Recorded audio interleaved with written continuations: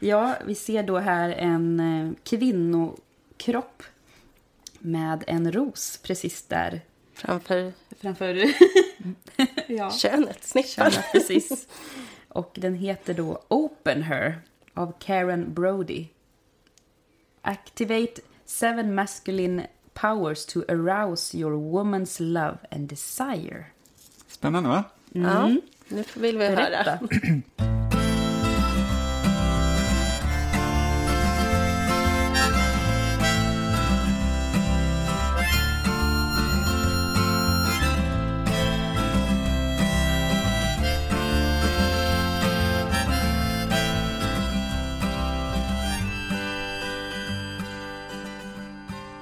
Hej. Hej, Emma. Ja, vad kul att vi är här igen, tycker jag. Jättebra. Ja. Idag ska vi prata med en gäst dessutom, så det blir lite nytt. Jätteroligt. Vi kan väl bjuda in Daniel, och jag tänker bara som en introduktion så har vi ju skrivit en presentation ute på sociala medier då. Och då skriver vi så här att Daniel är musiker, författare med ett stort engagemang för politik och miljö sedan många år. Utöver detta lever han med diagnosen bipolär sjukdom som en ständigt oinbjuden gäst. Och han är även min Emma Tukas man och partner sedan många år. Så jag tänker, Daniel, du kan väl få kommentera den här presentationen lite. Jag tyckte det var en väldigt bra sammanfattning. Det är alltid svårt när man definierar sig själv eller definierar ett fenomen eller någonting att man då begränsar det. Att man ska passa in i den här mallen. Jag hade ju hellre hört att ni sagt mångsysslande levnadskonstnär. men det är ju så, jag har hållit på med väldigt många olika saker genom livet. Musiker hade jag jättesvårt för att kalla mig väldigt länge, därför att jag hade väldigt dåligt självförtroende när det kom till musik. Författare är jag ju inte därför att jag inte är utgiven, men på samma sätt så tycker jag att den som skriver skönlitterärt eller faktalitteratur är ju författare. Jag håller på med 2 olika böcker nu, så det är fine. Och sen var jag väldigt glad att ni skrev att jag lever med diagnosen bipolär sjukdom, inte att jag är bipolär. För det är en ganska stor skillnad. Man är inte sin diagnos, men den finns där. Ständigt närvarande, och den påverkar ju mitt liv, eller vårt liv, väldigt mycket. Så det var fint. Tack. Det här med dåligt självförtroende när det kommer till musik, vad tror du det beror på? För att jag upplever ju att du har en väldigt stor talang, både för tonsättande och som musiker. Vad tänker du? Jag tror att det har att göra med en förväntan på sig själv att alltid prestera mycket. Och jag kan ha fått med mig det hemifrån. Att jag kände förväntan att ha högsta betyg. Och musiken har alltid varit en hobby, men aldrig något som skulle vara ett jobb. Sen är det också att jag har haft inte tyckt om min sångröst och inte tyckt att jag sjunger så bra. Så det har jag aldrig riktigt gjort, av rädsla att andra också ska upptäcka det. Avslöja mig som den bluff jag är. Nej, men jag har insett att jag kan. Ja, du har jättefin röst. Tack. Och du har verkligen utvecklats i det. Och det där är så intressant. För vi har ju pratat om det där också. Hur den här rädslan kan hålla oss tillbaka. Ja, det skulle jag vilja fråga. Eller jag skulle vilja fråga dig, Daniel. Och tack för att du delar med dig om hur man faktiskt kan känna. Och jag känner igen mig. Men eftersom du nämner just musiken, kan det vara också för att du jättegärna skulle vilja hålla på mer med just musiken? Det kan det vara i den betydelsen att jag mår väldigt bra när jag musicerar och vill göra det mer i vardagen. Inte i den betydelsen att jag skulle vilja göra det professionellt. Det skulle inte skada att fler hörde min musik och att jag fick komma ut mer och spela för folk. Men det är inte huvudsyftet. Nej. Det är en ganska terapeutisk syssla för mig. Jag tror att vad jag har tänkt på sista tiden är att sen vi fick vår son som Svante, som är 2 år nu, så har min inställning till musik och konstnärskap förändrats ganska mycket. Därför att han har en sån fantastisk inställning till sitt eget skapande. Svante älskar att sitta vid pianot och testa olika ljud. Och han gör det helt utan tanke, tror jag. Det är bara känsla. Han testar och sjunger till och sen så jublar han och klappar över sig själv. Ja, det är lite roligt för han när han gör någonting så säger han efteråt ibland så här bravo och klappar händerna. Ja. Och så, vi har pratat om det här hemma att så där borde man göra till sig själv. När man gör någonting, att man har det där liksom inbyggt så att man själv kan peppa sig själv. Som barn kan göra liksom innan det kommer in prestation i det hela. Ja, jag tänkte på det här du sa också, Daniel, det här med tankarna. Hur vi tänker om oss själva eller andra. Det kanske blir som någon slags självuppfyllande profetia. Att om vi tänker negativt så kanske vi uppfattas negativt av andra. Så att vi kan använda våra tankar till att försöka tänka så positivt om oss själva. Och även andra då. Ja, och det ligger väldigt mycket där. Och jag har ett citat som jag gillar, som jag tror är Eleanor Roosevelt. Hon sa att framtiden tillhör de som tror på sina egna drömmars skönhet. Vilket är ungefär vad du beskrev, tänker jag. Om man inte tror på att det man skapar och det man drömmer om är skönt, så kommer man ingen vart. För det var det jag tänkte säga, eller fråga dig också, att hur hittar du eller hur fungerar inspirationen för dig när det gäller musik, om det kommer in prestation i det hela versus om det inte gör det, eller är det alltid prestation inblandat? Jag tror att det kan också vara någonting positivt för inspirationen att ha ett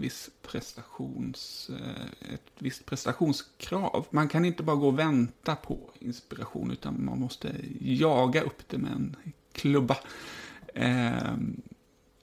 Därför att inspiration och kreativitet är också väldigt mycket hårt arbete. När man sätter sig och gör en vana av att skriva eller vara kreativ, så föder det i sig självt inspirationen. Och jag lyssnade för ett tag sedan på en musiker, en countrymusiker som heter Sara Jarosz, som berättade om sin skapande process. Att hon ser till att varje dag skriva någonting. Det måste inte bli en färdig låt varje dag. Men det här kontinuiteten föder sin egen inspiration. Vad intressant. Nu gav du någonting till mig. För jag har verkligen sista tiden så har jag tappat min kreativitet och inspiration. Och så har jag också som gått och väntat på den. Och då har jag hört faktiskt samma sak. Lite provocerande är det, men det ligger nog en sanning i det. Att, det är bara att göra. Och jag kan bli lite arg på det, bara göra, nej. Men jag ska faktiskt testa det. Men hur jag fick min kreativitet och inspiration från början, som det jag tar upp och skriver om, det var faktiskt att ha jättetråkigt, göra ingenting. Det var typ stänga av sociala medier, tv, liksom allting, tills jag fick så himla tråkigt. Där växte min inspiration, det var verkligen. Men då hade jag ingenting heller som, vad ska jag säga, störde eller kom emellan, utan jag hade verkligen så himla tråkigt. Tristessen är uppfinningarnas moder, inte nöden. Ja. Och det ligger jättemycket i att man måste lägga undan sin telefon och sina sociala medier och allt annat. Ibland, eller ofta. Jag har alltid gillat att sitta på nätterna och skriva eller tänka eller skapa. Därför att alla andra sover. Och det är inte lika spännande att sitta och diskutera på sociala medier, för det är ingen som svarar. Nej. Det är inte krasst. Det är lite svårare nu när man har en 2-åring. Att vara vaken på nätterna. Jag kan verkligen hålla med er båda. Att, jag tror båda att man kan få inspiration av kontinuitet. Att man håller på med någonting hela dagarna. Och att ha tråkigt. Eller liksom stänga av andra intryck. Lite grann som du antyder. Liksom, att man stänger av telefoner och har tiden. Jag upplevde ju när jag gick min folkhögskoleutbildning inom musik. Som jag gjorde när jag var 19. Då höll vi ju på med musik varje dag. Men då upplevde jag att man blev Att det föddes en kreativitet ur det. Det var då jag började skriva mina låtar under den tiden. Innan dess hade jag inte gjort det alls. Och det var ju dels för att man höll på med det hela tiden som man var i det. Och sen att man hörde andra som håller på med musik som inspirerade en. Mm. Någonting jag tycker är häftigt med musik och samma sak med böcker och annat. Och som inte jag har tänkt på förut. För förut när jag lyssnade på musik och förr och när jag liksom levt under stress och sådär så hör jag melodin men jag lyssnar aldrig på texten. Gjorde inte jag. Utan men det här var en bra melodi. Men när jag väl fick liksom lugn och började lyssna på texterna så talar ju de till en. Och det är helt fantastiskt. Och jag tror liksom böcker och människor att vi drar till oss det liksom vi kanske behöver eller som talar till oss hela tiden. Att vi läser en viss bok av en anledning. Det är för utvecklings skull. Eller att vi hör vissa låtar. De kommer till oss just i rätt stund. Så att jag vill verkligen uppmuntra. Nu kanske alla lyssnar på texter men jag har inte alltid gjort det. Men att verkligen lyssna på texterna. För det är fantastiskt hur texter kan tala och beröra en. Det vore roligt om vi kunde få höra en låt som du har tonsatt. Kanske så kan vi diskutera vidare lite kring den låten. Eller vad tycker ni? Ska vi ta den nu? Ja. Den här låten heter Nattmusik som vi ska spela. Jag blir väldigt inspirerad av andras poesi. Jag tycker om att skriva texter men det har alltid kommit mycket svårare för mig. Så jag tonsätter gärna andras poesi. Den som har skrivit den här dikten är en god vän till mig som heter Guilherme da Silva. En poet som bor i Lund. Från Brasilien ursprungligen. Han inspirerades till just den här dikten av att bo i Frankrike, i Grès-sur-Loing, där även kompositören Fredrik Delius bodde. Så Guilherme har till den här texten inspirerats av Delius musik, som han lyssnade mycket på när han bodde i samma stad. Delius själv inspirerades mycket av naturen i den här stan och av sin frus måleri.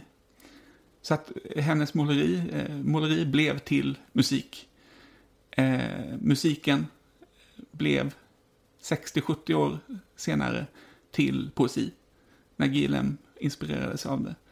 Och din musik kommer säkerligen inspirera någon annan. Den kanske förhoppningsvis inspirerar det här samtalet. Ja. Vem vet. Eller någon annan som kommer höra. Den inspirerade mig enormt mycket. Det var en av de första låtar som vi spelade ihop. Ja, just det. Den har hängt med ett tag nu. Men det är så fantastiskt med det här är liksom kulturens och skapandets styrka och det som är så fantastiskt att det är ett kretslopp. Idéer föder idéer genom århundradena så utvecklas det som en spiral som växer sig utåt och som inte är begränsad till en konstform utan det kan gå så här via måleri till poesi till musik och inte minst inspiration från naturen som det var i Delius fall. Spännande. Ska vi spela? Ja, det gör Ja.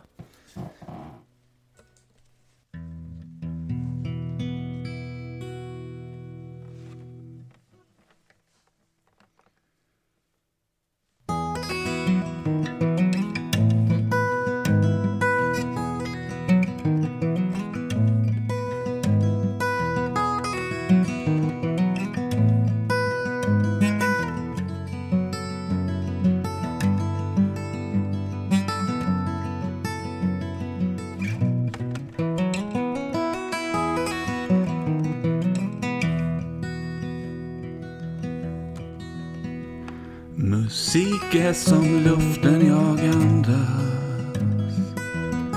Mina ord, mina tankar vaggas som ett älskat barn. Som ett älskat barn. Jag skriver och skriver. Melloen flyter snabbare. Snart förenar den sig med den mäktiga säl. Medan jag inte ens har förenats med mig själv.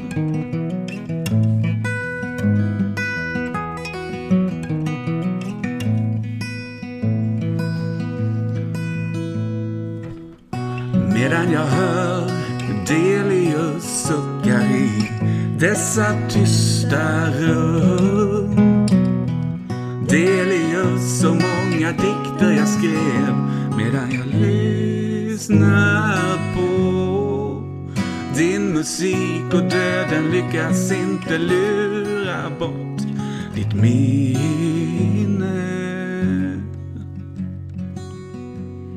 av Grèce sur Loing.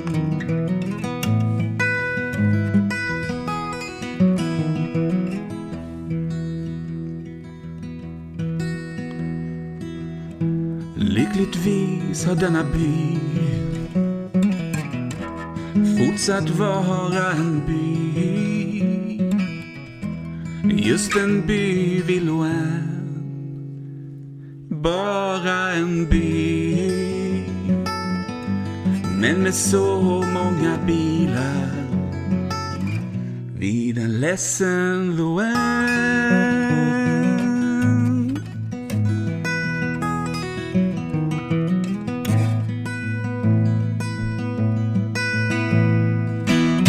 Medan jag hör Delius suckar i dessa tysta rum. Delius så många dikter jag skrev medan jag lyssnar på din musik, och döden lyckas inte lura bort ditt minne av Grèce sur Loing.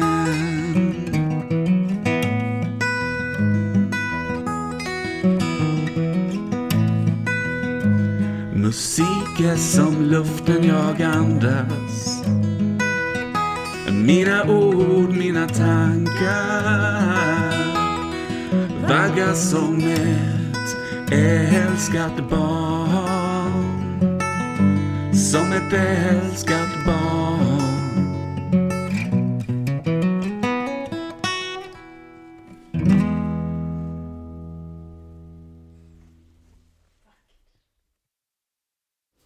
Är det någonting mer som du vill nämna, just inspiration kopplat till musik? Nej, jag tycker att vi har uttömt det ämnet ganska bra. Alltså jag tror också att inspiration för mig är inte bara annan musik utan i väldigt hög grad natur.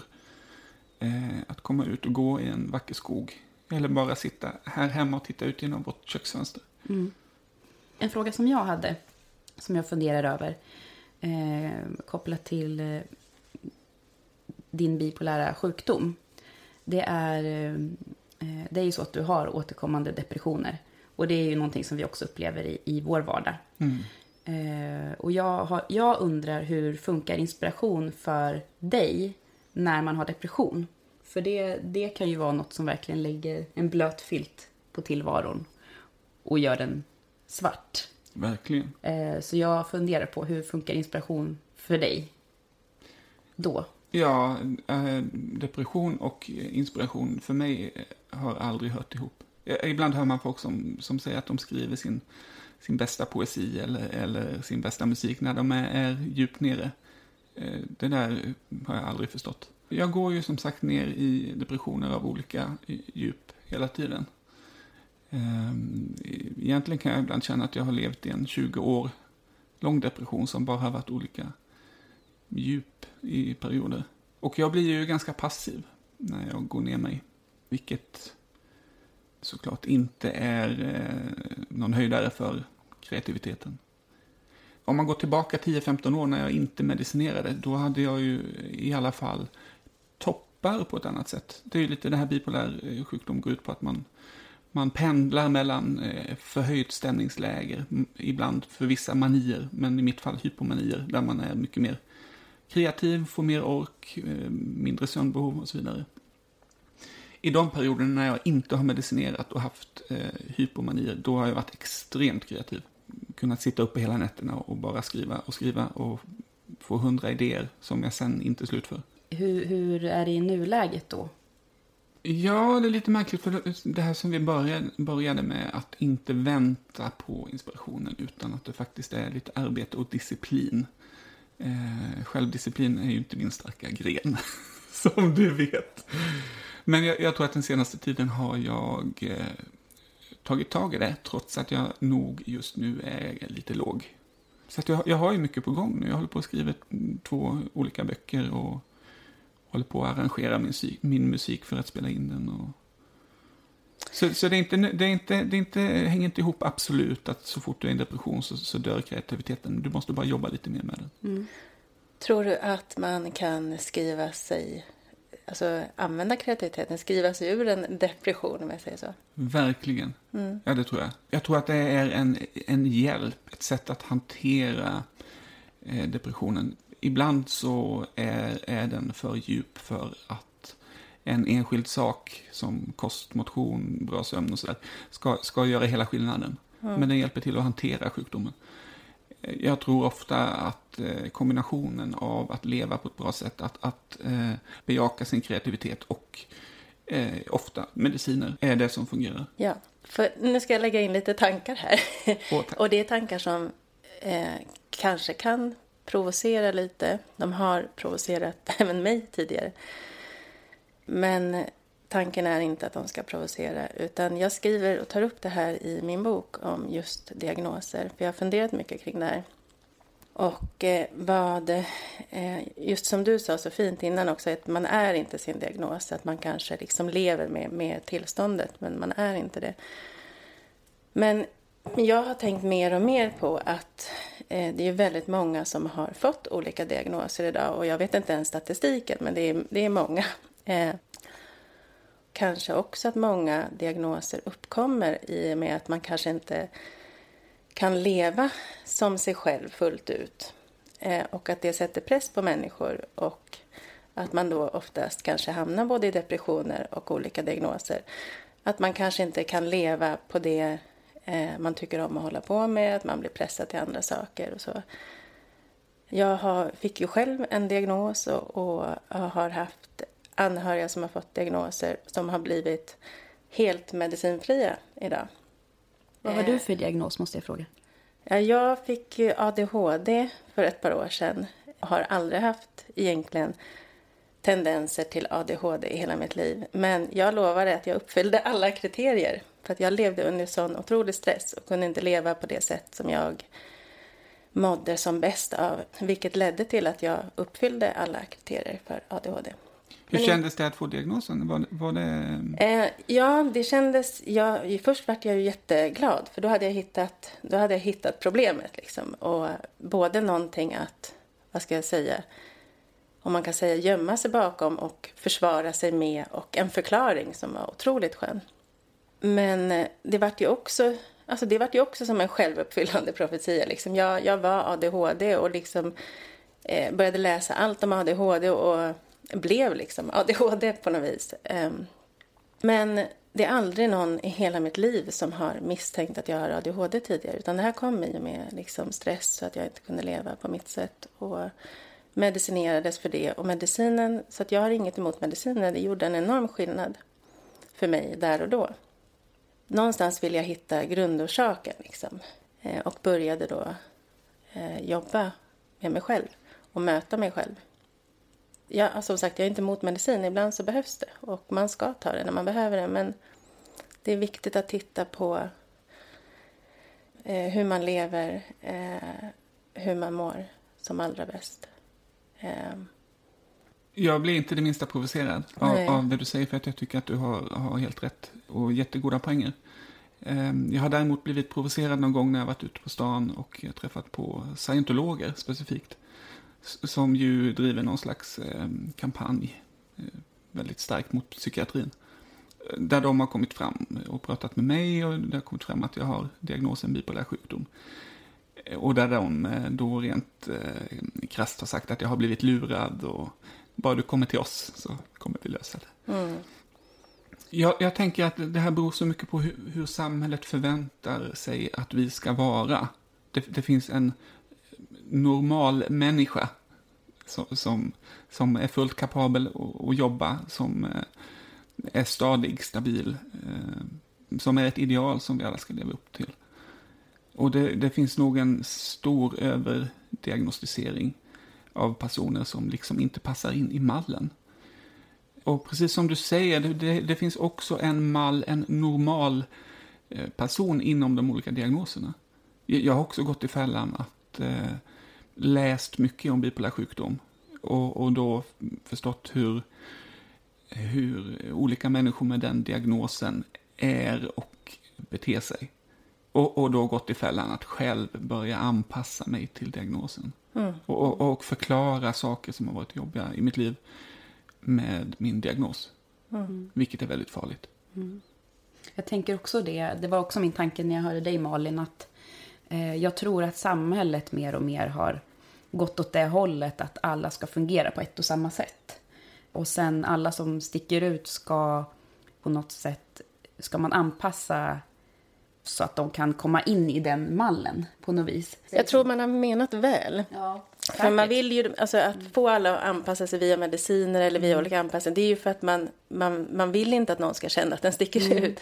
Men om vi istället alla kan få bara leva på vårt sätt, vara oss själva, så undrar jag hur mycket av diagnosen som är kvar. Ja.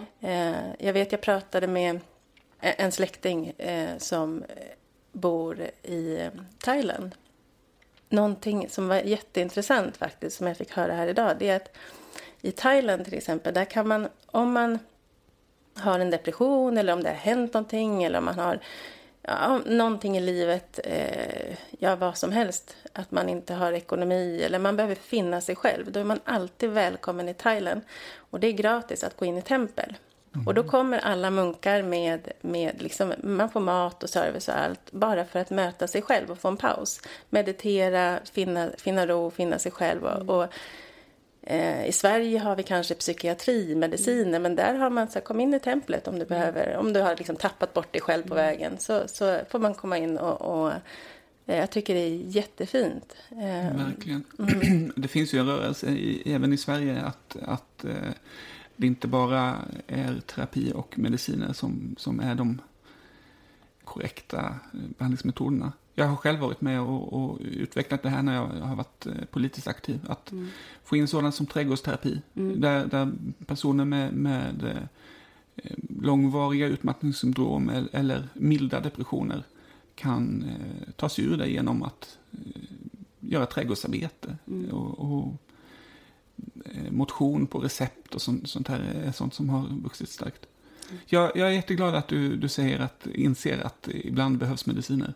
För lika mycket som jag håller med dig i det du säger, så vet man ju också att självmordsfrekvensen har minskat drastiskt sen de här lite bättre antidepressiva kom in på marknaden. Jag tror på balansen. Alltså inget behöver ta ut det andra. Det är det som är grejen. Att ibland så är medicin nödvändigt och det är fantastiskt att vi har den möjligheten och den ska användas, absolut. Men också vi behöver inte separera alternativvård från vanlig vård, utan de här ska kunna gå ihop. Ja, jag kan tycka också lite som du skrev i din bok, Malin, som jag tänker på nu när ni diskuterar.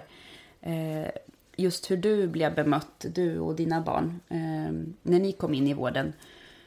Just det här, de här sterila, tomma rummen utan färg, utan mattor, utan växter.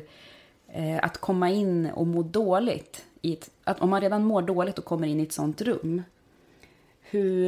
Det är det jag tänker också behöver utvecklas inom den svenska vården. Både bemötande, att man finns där som medmänniska, ser människan, och också de här miljöerna.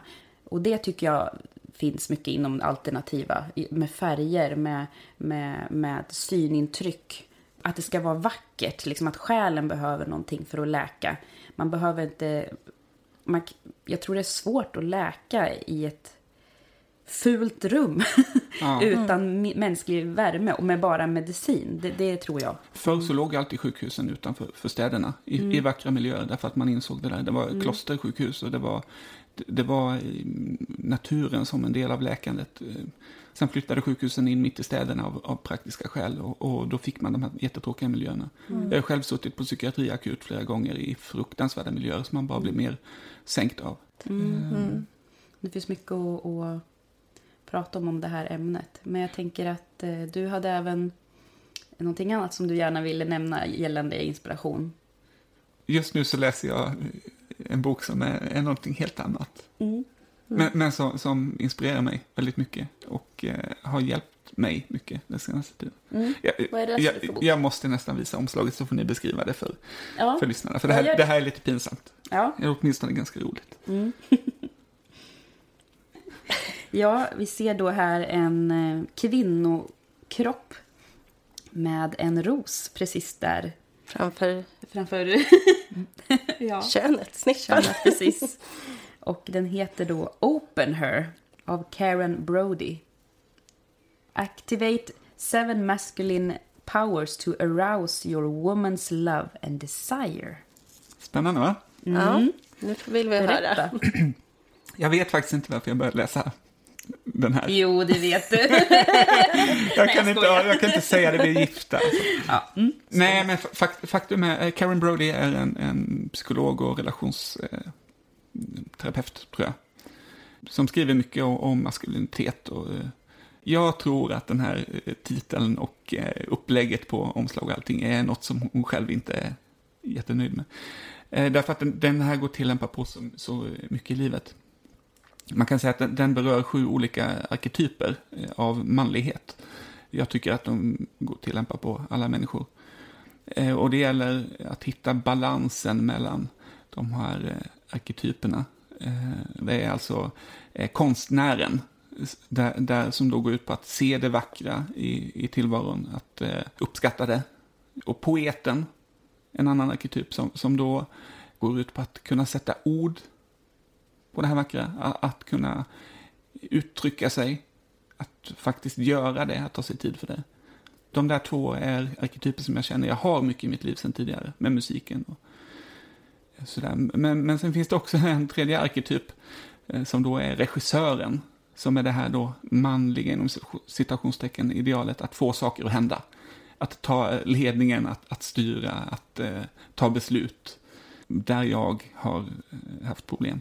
Det här är ju då, det finns fler. Det här är då 7 arketyper. Vi har 7 veckodagar. Så att för att komma in i det här tänket så försöker jag att varje dag liksom tänka på en av de här arketyperna.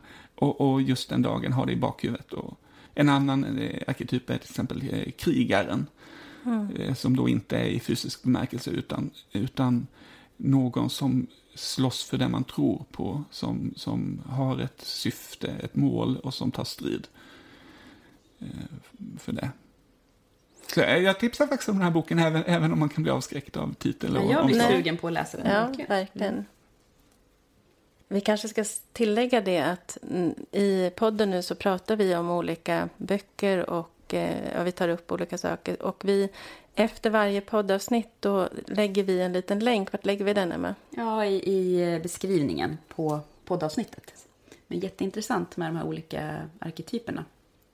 Det finns mycket att hämta där, tror jag. Ja, jag tror att ibland måste man sortera upp sig själv lite grann. Och avgränsa de olika delarna av sig själv och jobba specifikt med en viss del. Jag vet i alla fall att jag behöver det för att hitta drivkrafter och utveckla mig själv. Mm. Jag fick jobba mycket med mig själv, något som jag saknade eller tappade, det här med gränssättning. Att kunna sätta gränser har varit svårt för mig. Det är en del i det där som du berättar, tror jag också. Men det kan ju vara bra verktyg, låter som att dela upp det som olika personer. Det låter som att det är olika egenskaper, men de tar form av en person, en krigare, en poet. Då är det lite lättare att liksom separera ut de olika delarna och så kanske integrera det med sig själv och veta vad som man har mindre av och mer av. Och man behöver det är också jobba ganska lätt att tänka på det som en person som man skulle vilja vara mer av. Ja. Idag vill jag vara mer av en krigare. Ja, och jag tänker så här, man kanske kan ta det som en hjälp att man, om man ser en krigare framför sig, att man faktiskt kan se det som en fysisk person som kommer in och hjälper en, alltså inombords. Absolut. Det låter nästan lite så här gestaltterapeutiskt, eller så här som man kan använda i gestaltterapi. Men det är klart att jag vill göra kvinnor upphetsade. Det är klart. Ja, läs boken. Men vad gick den ut på, Daniel? Vad var poängen? Att fånga kvinnor, eller hur var det? Ja, precis. Och det är det där jag stör mig lite på. Att också hon är ganska generaliserande vad som är maskulint och feminint på ett sätt som jag har rätt svårt för. Som inte riktigt gillar den där uppdelningen. Jag tror att vi alla har de här sidorna väldigt intimt sammanvävda i oss i olika grad. Och det finns ingen motsättning mellan dem. Och sen så är det ju väldigt heteronormativ. Jag kan tycka också att det hade inte behövt vara syftet för att, eller inte bara att binda kvinnor till sig, eller att upphetsa kvinnor. Jag kan tänka mig att det även funkar på män. Att jag tycker liksom det där låter som att bejaka alla delar hos sig själv och till syvende och sist vara en självsäker person. Och det är ju attraktivt för alla, tänker jag. Får se vad som händer med Daniel nu. Ja, det ska bli intressant. Men visst hade du lite frågor som du pratade om det förut? Ja, men jag skulle vilja fråga Daniel lite. Och det är när jag var på ert bröllop 2015 så spelade han en låt för dig, Emma, som han hade skrivit till dig. Och jag tycker den var fantastisk, jättevacker. Och jag skulle vilja fråga lite om Daniel vill berätta lite om texten och låten. Och sen så får ni jättegärna spela upp den i slutet om ni vill, så lyssnarna får höra också. Men det här med rost och guld, du får gärna bara berätta lite hur du tänkte. Vad fint, jag blir jätteglad när du beskriver det sådär. Jag tror att ett kärleksförhållande inte alltid är rosor. Och jag tror inte heller det är bra. Jag tror att det behövs både rost och guld. Det behöver någonting som skaver, som utvecklar både en själv och relationen. Och det är i den där kontrasten som man växer. Så det är liksom ursprungstanken med den här låten. Våra förlovningsringar är faktiskt gjorda av rost och guld. Det är alltså silverringar med lite guld och sen så är det en rostig plåt runt som med tiden kommer slipas av och locka fram silvret under rosten. Och det är nu visar ni dem här, de är jättefina. Ja, de är fantastiska. Och det är så fin symbol för kärleken och relationen, tycker jag. Men... Och den här låten då kom till under väldigt många år. Så att varje vers är en del av vårt gemensamma liv. Vi behöver inte spela den live kanske, utan vi spelar upp en inspelning på slutet här. Men det var någonting jag fastnade för.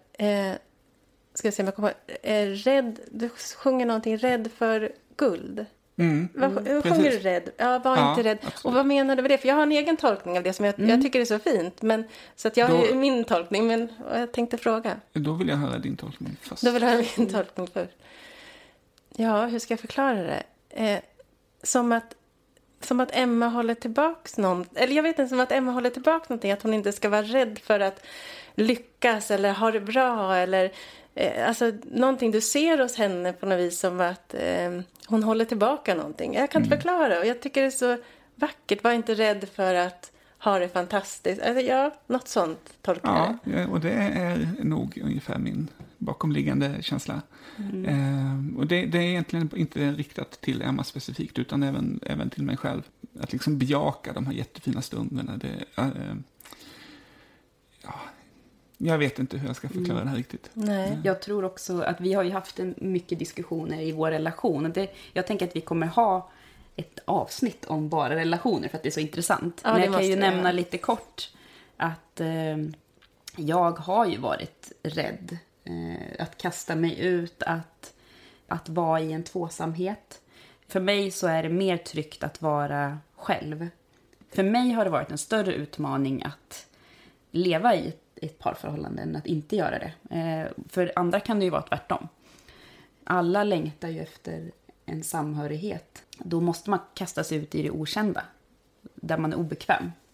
Och för mig så har ju det varit det. Alla steg vi har tagit i vår relation har varit obekväma för mig. Det har varit aktiva beslut. Att gifta sig, att skaffa barn, att gå vidare i vår relation, att fördjupa den, att bli mer intim. Och med det menar jag liksom få en djupare relation till en annan människa. Så att det är ju verkligen den finaste kärlekslåten som jag har hört. För att det är ju det man behöver höra när man är rädd. Att var inte rädd. Vi måste ta ett avsnitt om relationer sen framöver. Och det är ju så fint, för man speglar ju varandra i relationer. Och då kan det vara både det positiva och det mindre positiva. Så är det, och stå kvar i det. Stå kvar med varandra och ta sig igenom det. Är jättevackert. Men tack så mycket för att du ville vara vår första gäst. Det var jätteintressant. Tack själva. Ja. Det var väldigt hedrande att få vara första gästen. Ja, hej då. Hej då. Tusen Hejdå. tack.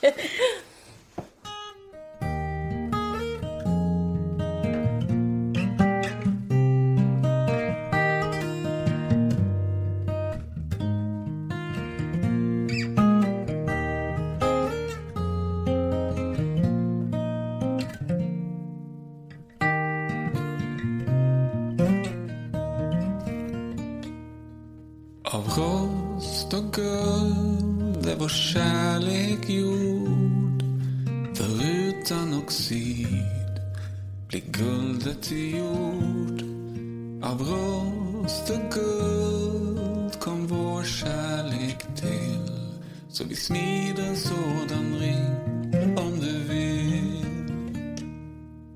I Torningsjöns lugn gled vi sakta fram. En brygga i regn och min hand i din hand. Du blottlade tvivel och en rädsla för guld. Men tvivel finns väl till för kärleks skull. Var inte rädd, kliv ut över Nämfossens kant. Låt älven ta din hand och låt strömmarna föra dig fram. Kanske slår det dig öm ibland, men du kommer alltid att ta dig i land.